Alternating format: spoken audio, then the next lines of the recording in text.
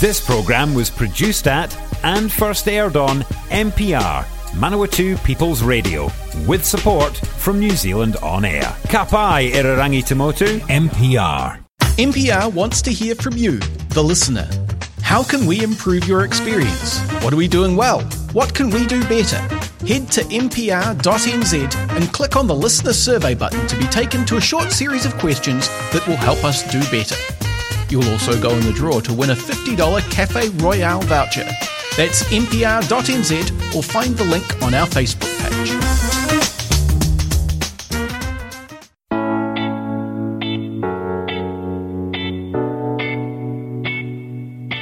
Hi, I'm Greg Watson and welcome to this week's show of Property Matters, where we talk all things property. We're going to talk a little bit about the market today, a bit of what's happening with property around Palmerston North and Manawatu, and a few general things that have been happening in the landlording space as well. Speaking of landlording space, this article from goodreturns.co.nz says no sign of investor exodus, and it looks as though residential landlords are not exiting the market in droves as a result of the government's tenancy law reforms and other investor-focused policy changes. So this is from a report by Tony Alexander and the Real Estate Institute of New Zealand, where they survey real estate agents. And since the first survey in May, the number of agents reporting seeing an increase in investors in the markets has steadily grown. In fact, the October reading has a net 38% of agents seeing more investors, in contrast to 16% in May. So additionally, for every month since the survey started asking in June, more agents have reported fewer investors looking to sell than have reported that they are seeing more to sell. So in other words, it just keeps growing as a roundabout way of saying that. So there really is a lack of evidence to support the contention that the government's efforts to improve the conditions of increasingly long-term tenants in New Zealand are having a net negative impact on investor interest in residential property, the report mentions. And if some investors are selling, many more are buying, it says. And so really that finding is supported by the Reserve Bank's latest mortgage lending data, which shows that in August, new lending to investors reached a level not seen since May 2018. So what's causing this? Well, we've got the low interest rates driving people to invest in residential property. And even though investor hopes of picking up something cheap are steadily fading month by month, people are still thinking about their retirement and how to fund it. Other information from this report, a high net 58% of agents say they're seeing more people attending open homes, and 38% report seeing more people at auctions. Prices are seen as rising by a net 88% of agents compared to a net 17% who felt in May prices were falling. And they also report the fear of missing out has risen again from a net 77% in September to 81% this month. So really interesting there as well. And in local news, Palmerston North builder has been named the Central North Island Apprentice of the Year. So this is great. This is a young Palmerston North builder has won the 2020 Central North Island and Hawke's Bay East Coast Master Builders Apprentice of the Year. And after winning the regional final, building apprentice Ben Roberts will now get a shot at the national title when he faces off against 8 other regional finalists in Auckland in November. So the 20-year-old who works for Mike Campbell Construction faced stiff competition from Turbine Residential's Patrick Smither and MD Morris & Sons' Jack Morris, who came second and third respectively. And the judges singled out Roberts, who excelled in all areas of the competition. So the apprentices were first judged on a 2-hour practical challenge in their initial entry submission. The top 10 then progressed to an interview with the judging panel, followed by an on-site visit where finalists discussed their work project. So we wish Ben Roberts very well in the national final there.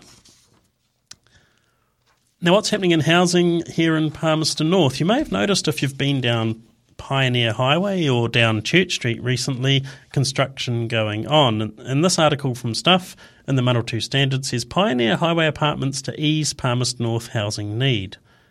So the property development company Soho Group will be putting a 46-home dent in Palmerston North's waiting list for housing by February. So it's really good news. It's the designer and property manager behind the multi-storey housing precinct taking place between Pioneer Highway and Church Street at West End. Soho Managing Director Sam Waller said the public housing block was one of the several the company was building around New Zealand to help relieve the housing shortage. The firm has a partner in Compass Housing Services New Zealand, which will manage the public rental tenancies while Soho retains responsibility for the buildings and maintenance. So it's a 20-year commitment. The project has been built by Isles Construction and was one of the first in Palmerston North to resume when New Zealand emerged from the COVID-19 lockdown in April. So it's well advanced if you wanted to drive by and have a look. It includes 46 one- and two-bedroom units across 5 separate blocks, 2 of which are 3-storied apartment-style buildings. And Wallace said the medium-density project had provided challenges and new approaches to respond to the need for affordable housing. And although the City Council had changed its district plan to allow for more intensive residential development, it had been a new concept and it had actually taken 63 working days to get through the resource management process. But he said it was a good first for the city, and there's been lessons for both parties in understanding how to produce a good outcome. So really good to know that these things are going along well. The homes, a few details here. The extra effort had gone into making sure they're weather tight and waterproof from the inside and outside, and the homes had insulation better than required by building code and ventilation to help cool them in winter to help keep electricity costs down. Wallace said the company was looking forward to getting people out of cars and motels and into good, safe, warm units that could become their long-term homes. The complex includes a communal laundry for people who don't have their own machines, communal outdoor areas and walkways where people would be encouraged to mingle with their neighbours. So that's great. And another 18-unit complex is also being planned for Palmerston North. So Council Housing Portfolio spokeswoman Susan Beattie said it was fantastic that Soho would be dealing with 10% of the city's 500-long waiting list for public housing in one project. In a couple of years, I'm hoping we will have sorted this housing issue out in Palmerston North, she said. Mayor Grant Smith said he was looking forward to seeing the finished complex from a commercial developer with a social conscience. He hoped preparations for the next development would run more smoothly after the lessons learned. So it's great that the council's being proactive there with regards pairing with these companies to build properties that are in demand yet are largely unavailable, and that's in that 1 to 2 bedroom space. Further from this, also along a similar vein, was this article in Manawatu Standard saying state houses in Palmerston North demolished to make room for more smaller homes. And again, you may have seen some of this happening if you've been looking around the area with regards to Roslyn in particular. But Kāinga Ora has demolished 30 state houses in Palmerston North to make room for these smaller homes. And they've been demolished between 2016 and 2019 to make way for new, warm, dry and quality homes on existing Kāinga Ora land. So in this article it says 46 of the 149 houses promised for Palmerston North in 2017 have been finished, with 71 in construction and planning stages to be finished by 2022. So it's really great that that's done. And some of the houses that were currently in construction you may have seen in Clyde Crescent, Vogel Street and Rangiora Avenue in Palmerston North, where 3 and 4 bedroom homes were demolished for 1 and 2 bedroom homes. On some of those sections, when I was having a drive around, I've noticed that they've effectively replaced 1 home with 3. So that's great. That's the sort of thing that we need to help us with the housing issue. So Associate Minister of Housing Chris Farfoy said there were different types of need and the changes reflected that. He said Kāinga Ora traditionally built 3 and 4 bedroom homes, but it was unproductive to put a single man, for example, into a 3 bedroom home. Of the 18,500 people on the list for housing in New Zealand, almost 9,000, that's half of them, waiting for a 1 bedroom home, and a further 6,000 are waiting for a 2 bedroom home. So that's really 3/4 of the waiting list only need that 1 or 2 bedroom home. So it's a great way of getting the best out of the land by putting more properties on. The number of people on the housing waiting list has increased by 50.4% since 2019. So he said that the Labor has spent the last 3 years cleaning up the wreck of state housing after homes were demolished and not replaced. Farfoy said there was often a focus of housing in Auckland, but the regions were suffering too. We are building and we have to keep it up, especially in the regions. Now, the median house price in Palmerston North 3 years ago was about $360,000, whereas now it's about $510,000. And a Kāinga Ora spokesman said it had bought 22 homes in Palmerston North over the past 3 years, adding to the total of 1,434 homes in Palmerston North.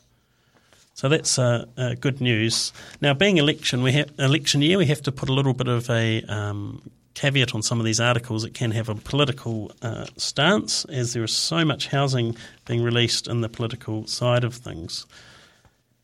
This article on landlords.co.nz says Labour plans to regulate property managers, which is fantastic news according to people in the property management industry and also tenants. So basically, property managers will be regulated and subject to a code of conduct to ensure they meet professional standards if the Labour Party returns to power after the election. The newly announced plan is part of the Labour policy's new housing policy, which has been launched recently by Jacinda Ardern and the housing spokesperson Megan Wood. A big focus of the housing policy is to keep the construction sector moving in a bid to increase housing supply while stimulating the economy and creating jobs in the wake of COVID-19. So they're committing to delivering more public and transitional houses and repealing the Resource Management Act to reduce the number of barriers to building new homes. Now, just moving on, I've got to sort through the political language on this so I don't come across as being biased, but I am just paraphrasing this article from landlords.co.nz, of course. So she goes on to say that we will continue to ensure tenants and landlords have a fair deal by regulating property managers, following our work setting basic health standards for rental properties. So that's why, as part of their housing plan, Labour will introduce regulation of property management services to ensure they meet professional standards and code of conduct. Now, one thing they're not saying in this article is they're saying that they'll regulate the industry, which is great, but they're not saying that they'll regulate private landlords in any way. So that's going to be interesting to see there if one is disadvantaged over the other. So at the policy launch, Megan Woods noted that multiple groups from Consumer New Zealand through to the Property Council have called for action on lifting the performance of property management services, and certainly a range of groups and organisations have also done this, including the Real Estate Institute of New Zealand, Barfoot and Thompson, property management company Real IQ. They've been calling for regulation of the property management industry for years, as have a number of the local companies here in Manawatu, Wanganui. However, until recently, the Labour-led government have not indicated any plans to move on those calls, although one of its coalition partners, the Greens, has long advocated for the action. So if we do end up with a Labour-Greens government, this is something that will likely go ahead. It seems that time is right now to address the issue, and today's announcement was welcomed by many, including the Real Estate Institute of New Zealand, which has been campaigning for regulation for over 10 years, as I have as well. So the Real Estate Institute of New Zealand Chief Executive Bindi Norwell says they're delighted that Labour would work with the industry to develop practical standards to ensure property managers comply with a code of conduct. It's a positive step towards improving the lives of many people around the country, she says. New Zealand is currently one of the few countries in the OECD that does not regulate its property managers, and this lack of regulation has had a negative impact on tenants and landlords who have reported bad experiences due to property managers acting unprofessionally and not being held accountable for their actions. It also jeopardises the reputation of good property managers who are doing a great job in the industry. Having a level playing field, clarity and transparency in the property management industry will help ensure there is a better rental market for all New Zealanders, Norwell adds. So therefore it's really interesting then that, and coincidentally, that an education program has been launched for landlords by landlords. And this is actually really good news as well because of the high level of self-managing landlords. And I'll just mention about that when I read from this article. So this was on scoop.co.nz.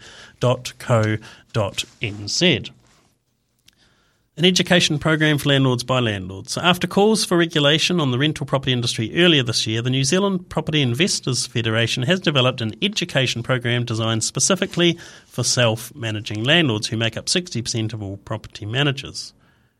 The initiative is a positive way to improve the experience of both prospective tenants and landlords, said Sharon Corwick, the Executive Officer of the New Zealand Property Investors Federation. A self-managing landlord relies on the weekly rent to pay the mortgage on the property. Hence, unlike a property manager employed by a property management company, they are more likely to ensure the tenant-landlord relationship is a successful and long-lasting one. I don't particularly agree with that, but never mind, that's just paraphrasing Sharon Corwick. She says also the high demands on property managers mean they do not typically stay in the profession for longer than 12 months. However, most self-managing landlords, due to their vested interest in their properties, are in it for long term, on average over 5 years. The education program allows those who undertake it to learn vital basics, confirm their competency and become recognised as better landlords. Although it is designed for the newer investor, it contains information that even the most experienced property investor will benefit from learning. The purpose of the program is to help landlords run their property investments like professionals. So the education program for self-managing landlords consists of 13 online modules. It covers the Residential Tenancies Act, necessary forms and documents, fixed-term and periodic tenancies, the rights and responsibilities of both the tenant and the landlord. It also includes how to successfully rent out your property, what you should know about property maintenance and improvements, and how to carry out a property inspection. How to handle tenant issues and processes to follow if things go wrong are also part of the program. And once each module has been completed, the user must complete a skills test before moving on to the next module. A certificate of completion is awarded at the end of the program.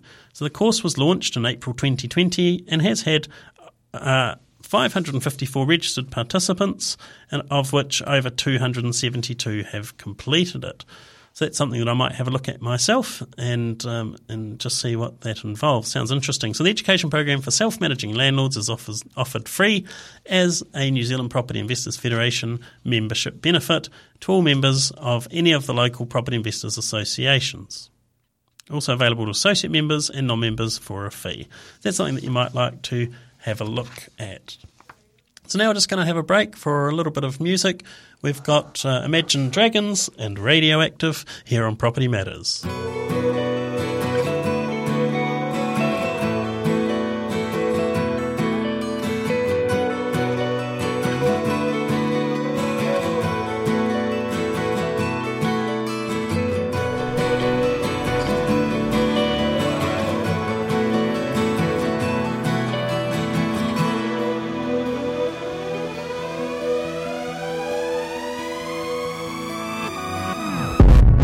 Waking up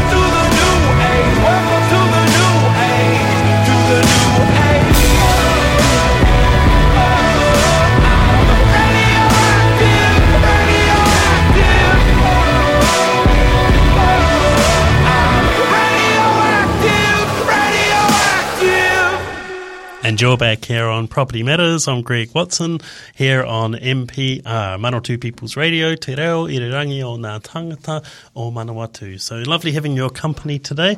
And we're just talking about property. Here's something a bit different. Queenstown, of course, this article is about from the lifestyle section on Stuff. The article says, can't afford a holiday home in Queenstown? ?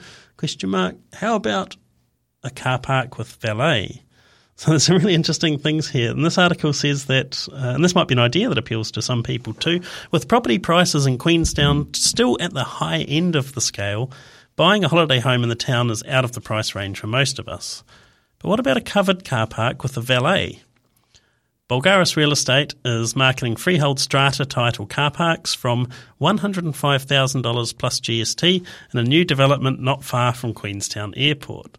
So the 6.1 metre-long parks come with a ventilated lifestyle locker that can be used to store skis, snowboards, ski jackets, bicycles or even a scooter.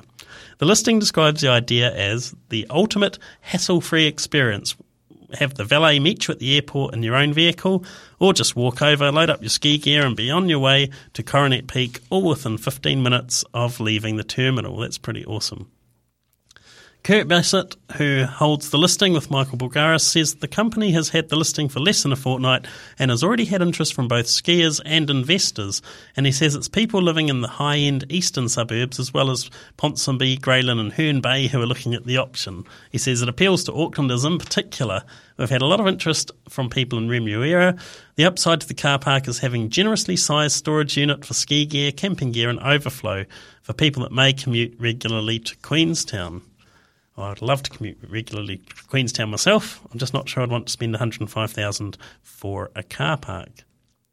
Bassett describes the parks as generous in size, being 3 metres wide as opposed to the conventional 2.4. The 3 metre width is designed to cater for four-wheel drive vehicles and roof racks. So there is an investment option which offers a 5% return for 3 years, paid quarterly. So the developer behind this project is a Sydney-based boutique private equity firm called The Eights, and construction is by CMP Construction. Project's expected to be completed by April 2021. Apparently, they are a reputable company experienced in valet security and site management, and they manage the car parks.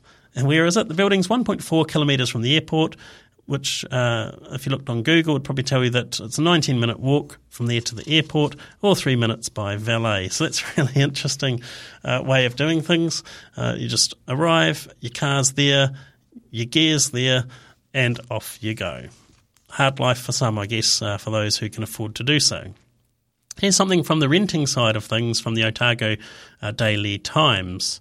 And this was a backlash over a woman's ad for straight gender flatmate. So a woman looking for a flatmate online received a barrage of backlash after saying applicants had to be of a straight gender. The woman, who recently moved from Christchurch to Auckland, posted in a community Facebook group and said she had a spare room available to rent in the 3-bedroom home she was living in with her son. Within the post, she said, applicants must be straight gender as we are Christians and have our beliefs. And this attracted a lot of criticism, and the post has been deleted. And the woman talking to Apollo said she was sincerely sorry for any upset she'd caused, but stood by her views. She says it's okay for people to be like that, it's just not who we are. I just don't want it in our home, she says. The woman who is a tenant at the property was looking for a sub-tenant to rent a bedroom from her, so that makes her a sub-landlord. So where do we sit legally with this? Well, tenancy.co.nz Managing Director and lawyer Scotty Williams said her relationship as a sub-landlord to the prospective flatmate falls outside the restrictions of the Residential Tenancies Act. So this means she's not bound by the same rules around discrimination that landlords are. We're looking to sign individuals onto rental agreements. So therefore it would seem that advertising for somebody and discriminating under the Human Rights Act is actually okay in these circumstances. We have to see if that ever gets tested in court. Rainbow Youth Executive Director Francis Ahn said the behaviour was disappointing, but also an example of the reality queer New Zealanders live in. It's really sad and awful to hear the story and not surprising to us, she says. And these are stories we hear our young people experience on a daily basis with things like health, housing and even employment. And finally we'll end with an opinion piece from Steve Stannard, this from the Manawatu Standard. says healthy home standards miss the elephant in the room. So again, this is an opinion piece, but it says, last week a woman from Foxton told me how much better the weather was 30 kilometres to the east of Palmerston North. More sunshine, less rain, she said, although it can get a bit windy. And since nowhere in New Zealand is windier than Palmerston North except Wellington, I'm thinking Foxton sounds like a great place to live. Now, New Zealand houses, especially in weather-beaten places such as Wellington, suffer from climatic challenges. Throw in earthquakes, and a Kiwi house requires good design, quality build, and occupants who look after it just to remain standing.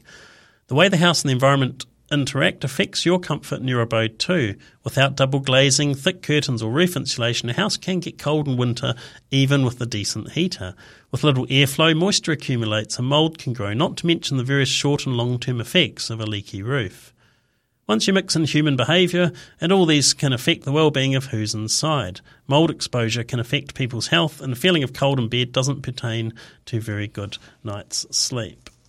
So public health specialists understand this, and subsequently politicians have recently legislated that rental houses must reach a particular standard. That's the Residential Tenancies Healthy Home Standards Regulations of 2019.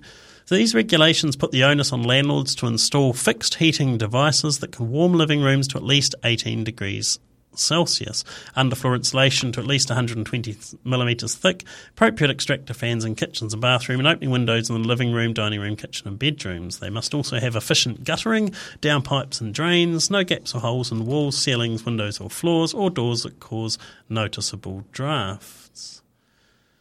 He goes on to say that unless already done, meeting compliance will cost the average landlord $6,000 to $12,000 plus the cost of the middle people who do the warrant of fitness. Now, the evidence for improving health should therefore be indisputable if the 600,000 rental New Zealand properties each have to spend upwards of $10,000, because much of that cost will be passed on as increased rent, and because $6 billion of spending on upgrades is equivalent to 10,000 Kiwi-built homes, or possibly 20,000 public homes. So some overseas studies show those with already impaired health can benefit from improved home heating in winter. However, the New Zealand climate and building standards are unique, so we must use our own data. Now, Steve Stannard is a scientist, so we'll go on here. He says about 200 houses in Wellington, Dunedin and Christchurch and Bluff with at least one child aged 6 to 12 with asthma were given an improved and cleaner home heating system for the winter-based study. And another 200 or so were told they would get the heating system next winter once the study was finished. The home heating improvements increased average temperature by about 1 degree in the living room and about half a degree in the asthmatic children's bedrooms. And interestingly, this did not translate to a significant difference in the important clinical measures of lung function through which asthma is mainly diagnosed. You see, it's he goes on into more detail, but it's basically the New Zealand evidence for improving home heating to stop or reduce clinical markers of asthmatics in kids is not concrete, despite the common perception it is. But he does say, regardless of this, landlords would be silly not to abide by the new laws if they can afford to, because their asset will last longer without the moisture and mould. And smart landlords will realise good tenants are gold and will bend over backwards to keep them happy, so the rent keeps rolling in. However, we now have yet another compliance industry that does not add value but costs everyone time and money, while the elephant in the room, the lack of housing, is ignored. If the rental stock was larger, as I've said before, renters would have more options, be able to choose properties with better heating and insulation. So that's all we've got this week on Property Matters. It's been lovely having your company, and we look forward to talking again and having you tune in this time next week.